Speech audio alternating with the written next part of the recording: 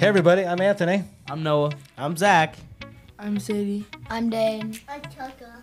And this is Schulz Unfiltered. And coming back to you today, we just had a super lively debate about school lunch. And it wasn't quite mystery meat, but mystery cheesy noodles, hot dogs. It is horrible. It was horrible. There was no mystery. There was no mystery. There was a mystery. They put something in there. Okay. Dane, what do you think was for lunch? So there was like these mac and cheese with hot dogs, and it was terrible. There was like watered down. It was so bad. And then like it tasted like nothing. Watered down mac and cheese. Yeah, that's what it tastes like, and it tastes like nothing. And then you had like water, and then some peaches in it. Like it was so. But were the watery. peaches mixed with the macaroni and the hot dog? No.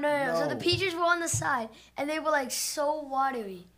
It was peach juice from the peach. And there's green beans, and I hated green beans. Oh, You man. already said you ate them. Were the green beans like just plain Yes. boiled green beans? Yes. No, they were watered down mac and cheese hot dog green beans. Oh, all done in this, all boiled in the same water together, the same pot. With a Hawaiian roll that actually wasn't a Hawaiian roll. Yes, Yeah, it wasn't. It wasn't. it was from Ohio instead.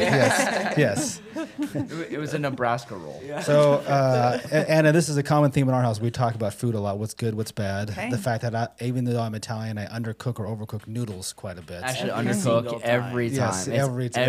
always undercooked. Undercooked. Oh man. Yeah, so we don't pass the noodle test. Do you have raving reviews when you're cooking food at home or kids talk about lunch? It's everybody has their own opinions about dinner, and we probably all land on the same page about 10% of the time. 10% of the time. Yep. Well, that sounds good, better than Yeah. us. For us. Well, we have Anna Tolf with us on the podcast today, and we've been talking to a lot of our friends and other people in the community about how they got to where they were from middle school, high school, college to a profession. And sometimes, as we're looking forward to hearing about you get through life a few years down the road, and you're like, I feel like I want to do something else, and looking for that opportunity. So we're hoping to hear that from you and what led you to that as you're now pursuing going back to school and pursuing a career in counseling. But it's obviously a big story before that. Sure. And so tell us kind of like where you grew up and what that was like, and kind of hobbies or interests, and and we can go from there. Okay. Well, I'm from Montana. That's where I grew up. Just small rural town. There was less than 2,000 people there, so teeny tiny school. Which is about the size of your guys' school. So that's how many people were in the town. It's the size of the school. Wow. Yeah. So it's small town for sure. If there was the same people in the town, it would be a really bad town. Yeah.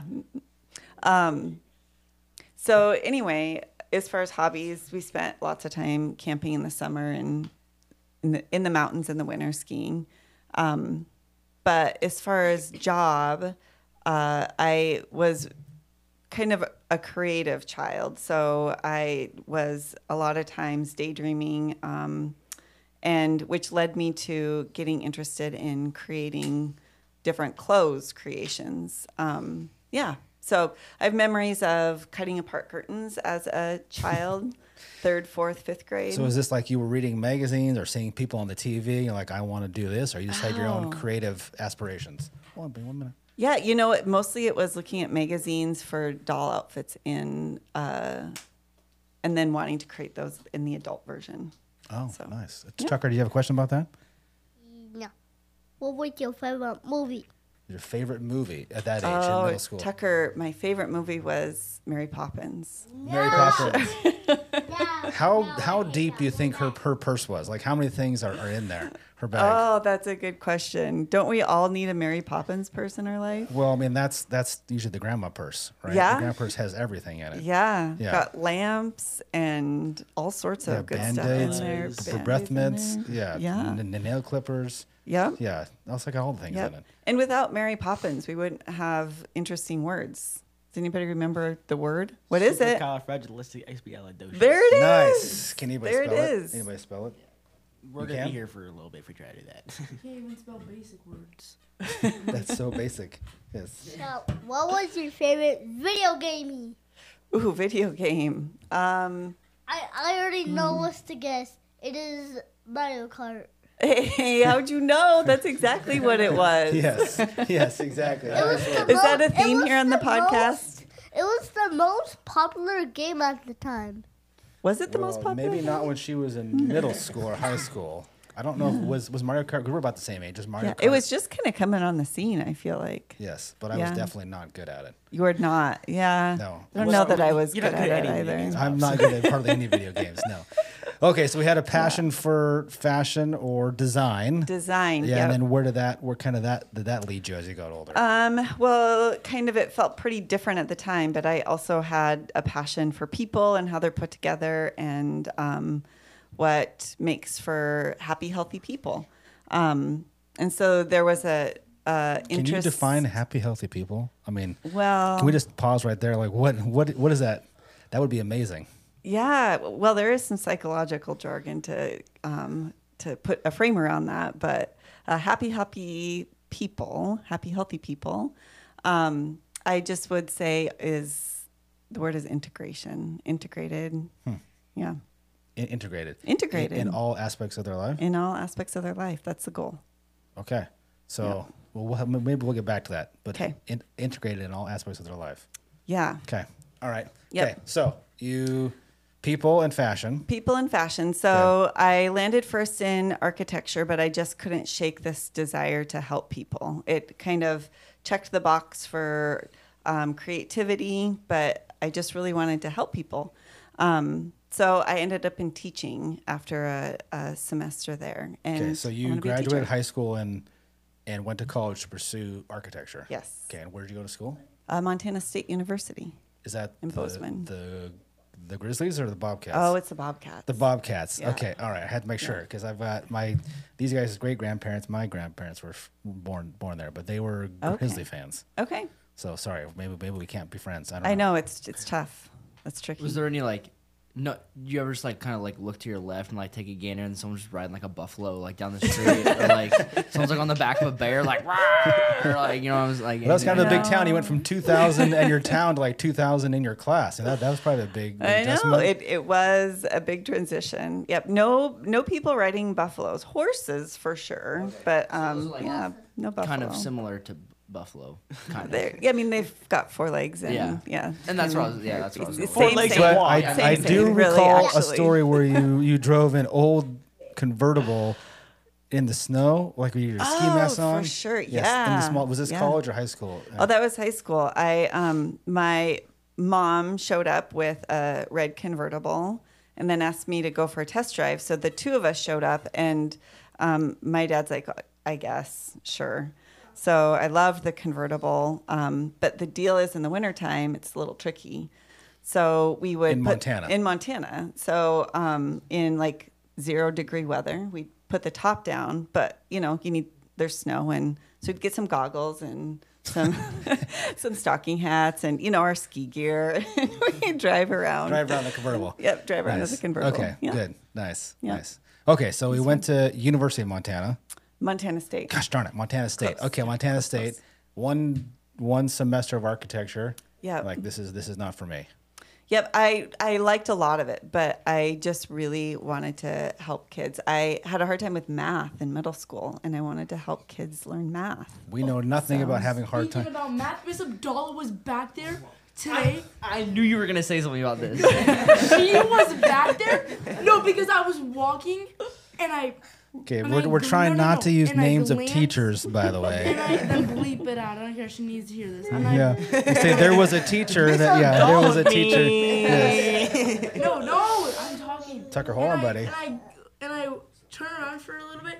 I glanced. I was like, that kind of looked like Miss Abdallah. I turned around. She said, "Hi, sweetie." No.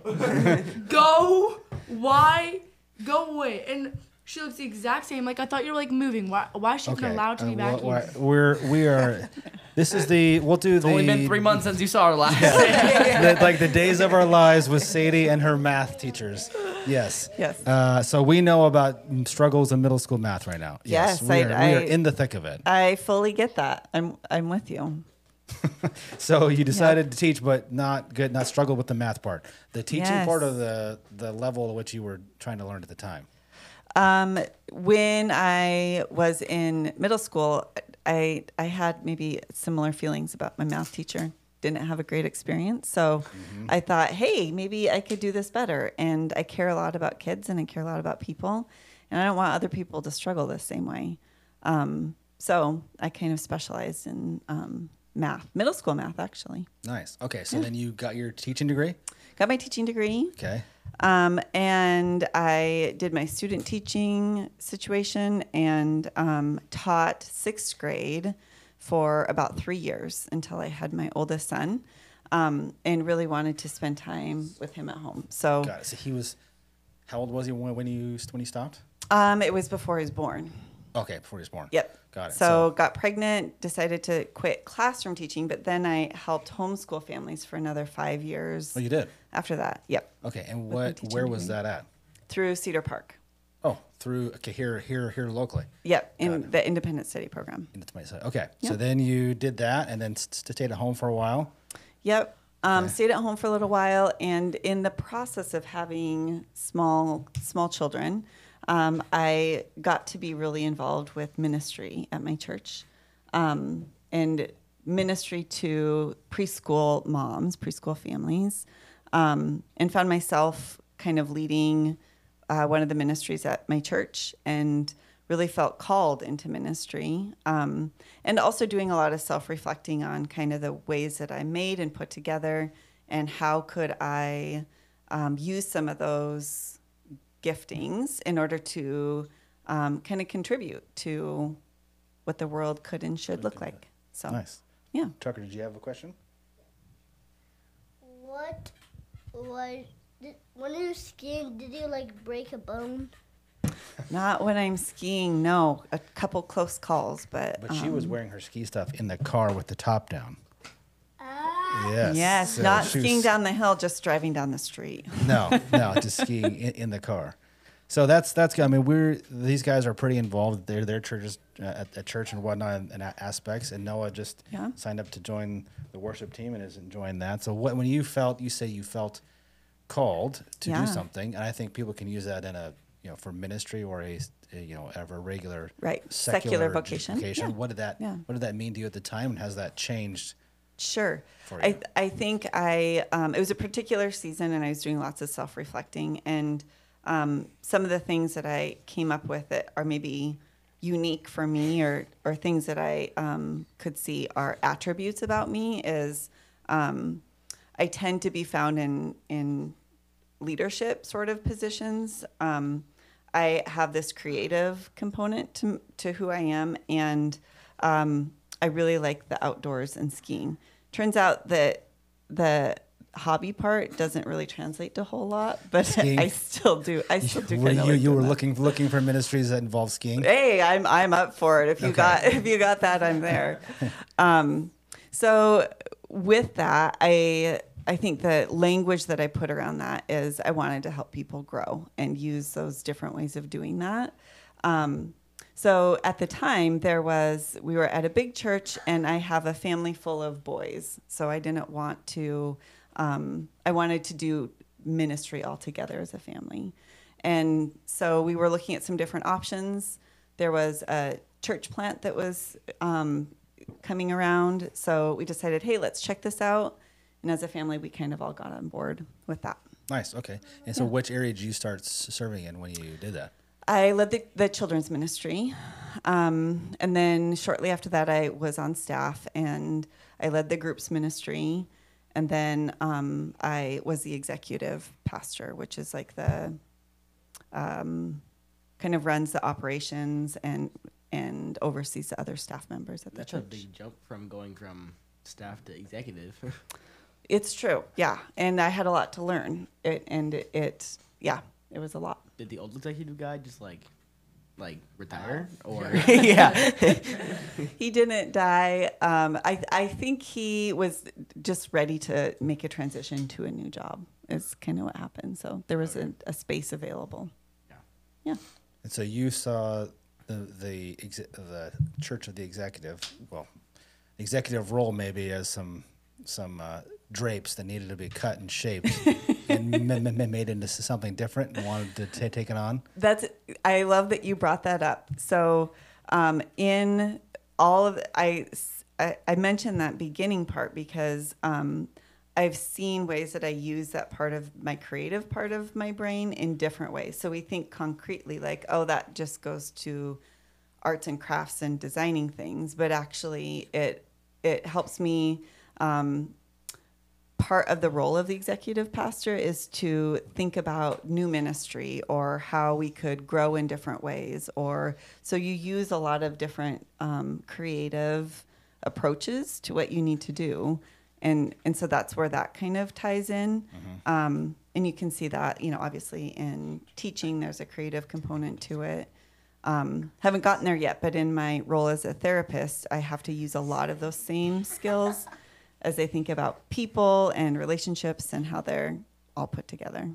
So. Nice. So when you guys think of somebody who's an executive pastor role, what are some of the tasks you think they may be in charge of to do? As an executive pastor, the role. Yeah. What do you think some of the tasks are? Well, my business and marketing teacher right now, he did the same thing, but except for I think he started the church, and then like just had the top role through for 25 years, and he like I learned this year that the main guy took all the offerings from the offering bowl and then used it to pay for the church, which now makes sense. I just didn't think about it. You mean that he took it to pay for the rent, or he took it to put in his own pocket? For the rent, not yeah, put it because in his pocket. So that's a good back up. So when people give to church, whether you've been to a couple settings where they give money in the rows as they're there, or online, where did you guys think that money went? I just didn't even think about it. I was like, when they're always like, this for the homeless, starving kids in Africa, and then he told me that I told you this, and then he told me that he took it, and then I was like, you stole the money from the church. Remember I told you that? Yeah, but That I think a better way to say it was he didn't take it or steal it. He used the tithes and offerings to help I thought pay it's for for like the church. donations for like kids. It's for both. So Anna, as somebody, having been The the one who $2 put in there, together, what are you getting? having been somebody who put together a budget for a church, there's different percentages that go to different organizations. So usually, actually, in churches, staffing makes up about 50% of the budget. So half of the money that you give usually goes to pay the salary for the people on staff, so that their families can eat, they can pay their own rent. And about 25% usually goes to the building structure. And then you're gonna look at 10, 15, 20% that might go to other organizations that you give to, other missions like the starving kids in Africa. So yes, the idea is that you are a helping presence in the community, and the people that work there that is their role, is to help not only the people inside the church, but people outside of the church. So if you get like no offerings that week, do you just like pay out of your own pocket? Well, that's tough if that were to happen.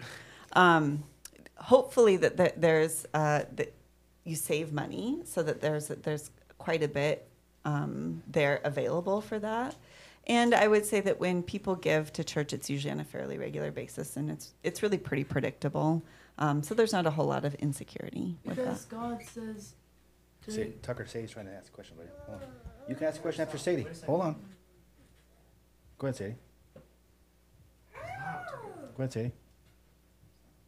Because in the Bible it says, God says to give 10% of your Tithes. So then people give 10% of what they get. If everybody does that, that's like a lot of percentages. Well, it would be 10% of everything. Math isn't much wrong. Yes. It would be a lot of 10%. Yes. So it adds up for sure. It does add up. Yep. Okay, so besides just the financial piece, what were some of the things you guys think of when somebody's helping build a church? You're gonna need staff, Staff. preachers. How do you find preachers? Like, do they come to like? how do you find a preacher? Well, for us, we there's recruiting organizations that actually go out and look for preachers or people that are looking for ministry jobs. So yeah. Like it's like if it's an atheist who is trying to become a preacher and he didn't know anything about the gospel, would you like teach him and then he would go from there? Well, I think that there's a discerning process in that process. So you want to find someone who has done a little bit of work around their own beliefs and they're kind of a mature Christian before you want to put them in a role like that.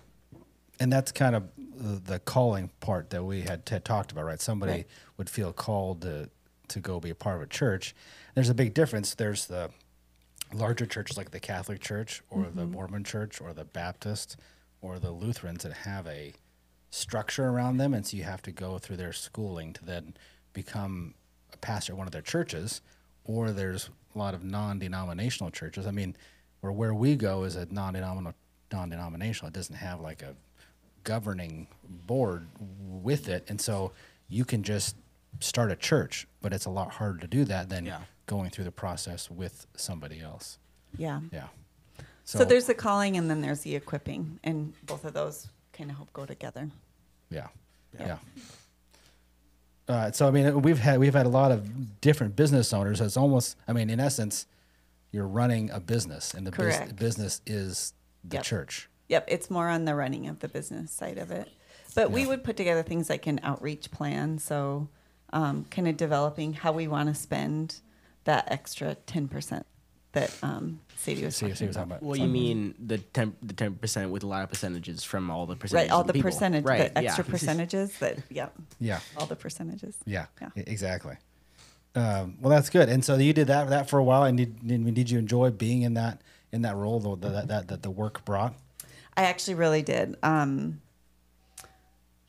felt like it kind of utilized a lot of the gifts that I felt like God had given me. It felt like life-giving and like a really good fit. So, Tucker, do you have a question? Stop pulling the mic towards you. If you don't have a question, stop. Okay. Buddy, just something you want to say? That you have the mic there, or you just want the mic right here? Okay, we don't need to touch it. You can just leave it right there, though. That's great, because you've done this enough to know that it can be right there. And that's good. And then after they're done talking, we'll just put it back there. And that's totally fine. Okay? So when you're ready to say something, you just let us know. Perfect. Well, they've seen us in different roles, and they're super involved, as I said. Yeah. But it's good. And so how would you help discern somebody's call, whether it was to ministry or something else? Because you've had to do it a couple of times, and we'll talk about this latest iteration. But as they're learning about different work for people and stuff that they're doing, what does that look like for you? Like how we help somebody walk through their own goal? Yeah, I think that the first step in figuring out what it is that you want to do would be to get to know yourself really well. So maybe some things that what's easy for you, what feels like other people might be saying, oh, that's, I don't understand how you can do that so well. That looks so hard. And you're like, oh, this is like so easy. Why? I don't understand why other people can't do it. So what comes easy for you? What do you get excited about? What are some things that, like, when asked, hey, do you want to? It's immediate yes. You're kind of all in. I think those are some important things to pay attention to. And so just kind of spending some time really evaluating the way that you're built and who you are uniquely and how that might contribute to some sort of career. Gotcha. Yeah. So how did you use that to help determine your new path of being, going into counseling? So making the big transition, say, I'm going to pause. I'm going to go back to school. Yeah. For 3 years. Yeah, it's a 3-year degree program. And you're almost done. What year are you on? Yeah. This is it, guys. I'm in my last year. Yep, I graduate in March, but who's counting? Yes, exactly. Yeah. And I think all of them would be like, man, I don't want to go back and do more school. Yeah. No, Yep. But could never do it. Yeah. If you were passionate enough about it. Yep. Go back. And so, what does that process look like for you versus maybe school the first time you went to college? Yeah, I think in the profession that I'm entering into now, so sometimes in life there's some hard things that happen. Many therapists, if you hear their story, it's peppered with some of that sort of stuff. And so in their own healing journey, they also want to be somebody that helps others through that. So knowing how I'm put together and how I'm wired, it began to be really apparent that I had an interest in kind of psychologically speaking how people operate in the world. And back to your question of what makes something healthy and what makes something unhealthy, I think that really is a question that kind of drove me to that place, to try and figure out how do we do this well? How do we do life well with other people in it? And I wanted to help with that. So that led me to school. And you were saying, gosh, 3 years, I don't think I could do it. I was actually having a conversation with my oldest in the car today about that very thing, who happens to be Zach's friend. And what I told him is, don't ever let that, gosh, it's going to be how many years of school more, stop you, because that time goes by and you will have either accomplished what you want to accomplish or you won't have. And the process is a really great process as well. So don't let the work of something prevent you from doing it, because you will get there. You just put one step in front of the other and you'll get there and you'll be able to accomplish your goals in the process. And you're almost there now. I'm almost there now. Yep.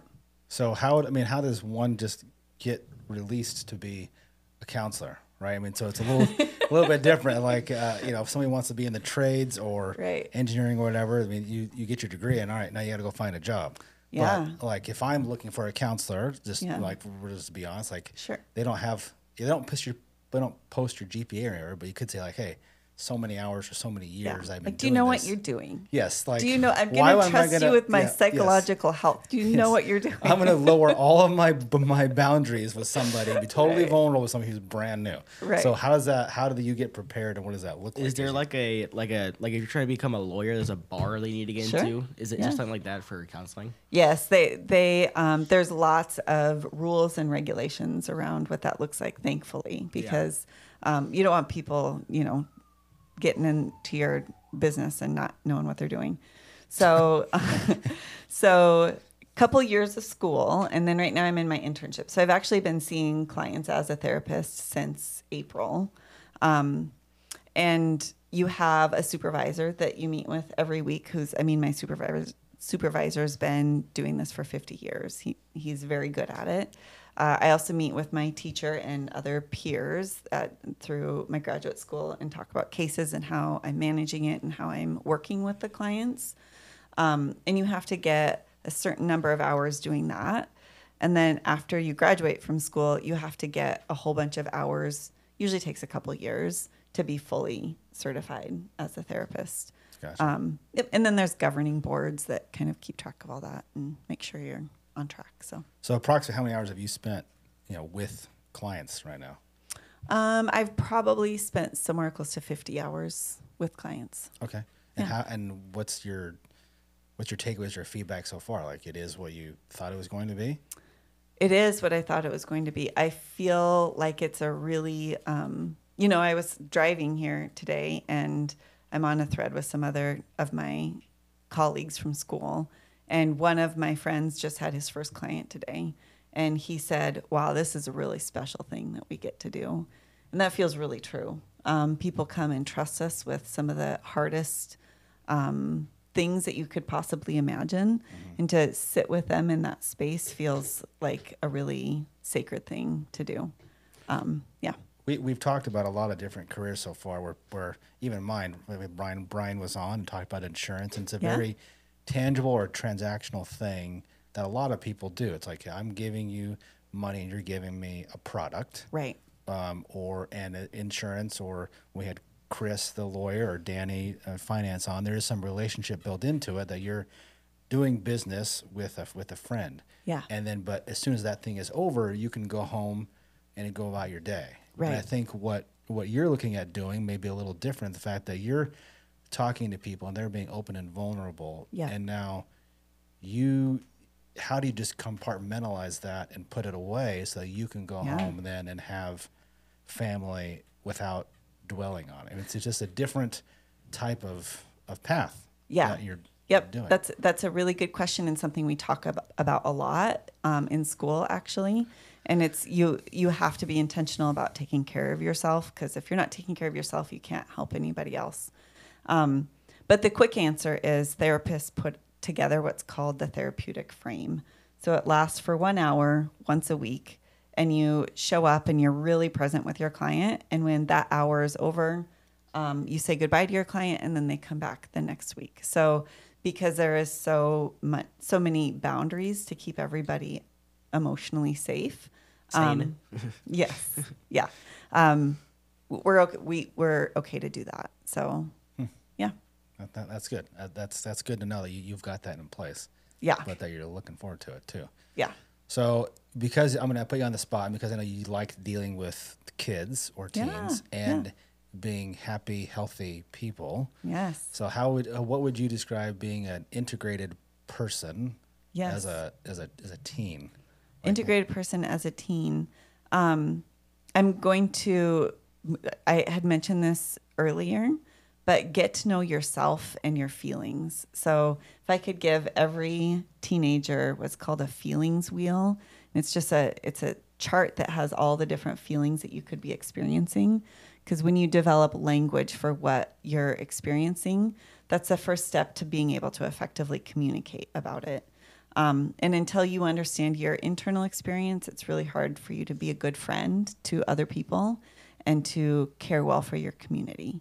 So get to know what's happening for you really well so that you can understand other people really well. So then as a parent, and we have parents listening and watching, how can we, if somebody doesn't have the ability to express that yet, one, to be cognizant of that's probably what's happening, but how do you help identify that in them? Yep. So what I would suggest is think back to your own felt experience. So what did it feel like for you to be an 8-year-old?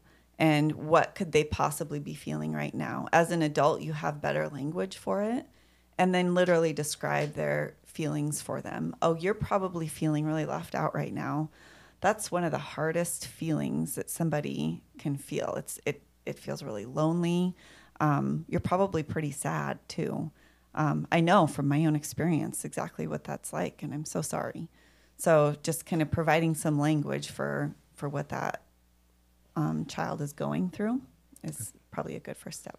It's good. I think as a parent, we could do that. I'm trying to imagine Noah coming up to one of his buddies who may not be feeling well. And it's like, hey, are you feeling left out right now? Would you like to be included at the lunch table? I would never say it to anyone. I know. What I'll say to my friends is, stop acting like that. Let's go have fun. Exactly. Just ignore all your feelings. They don't matter. Yeah, literally. I'd be like, just dial it in. Let's go. It doesn't. But what I have a friend, and in their school district, they are it's a grades, K through 6, trying to help kids understand empathy. Yeah. And so they're bringing in a baby every week into the classroom so that the kids can understand what it's like to be empathetic. Interesting. And so because a baby can't use words, but you know that it's hungry or that it's cranky or tired based on it just being emotions. Yeah. So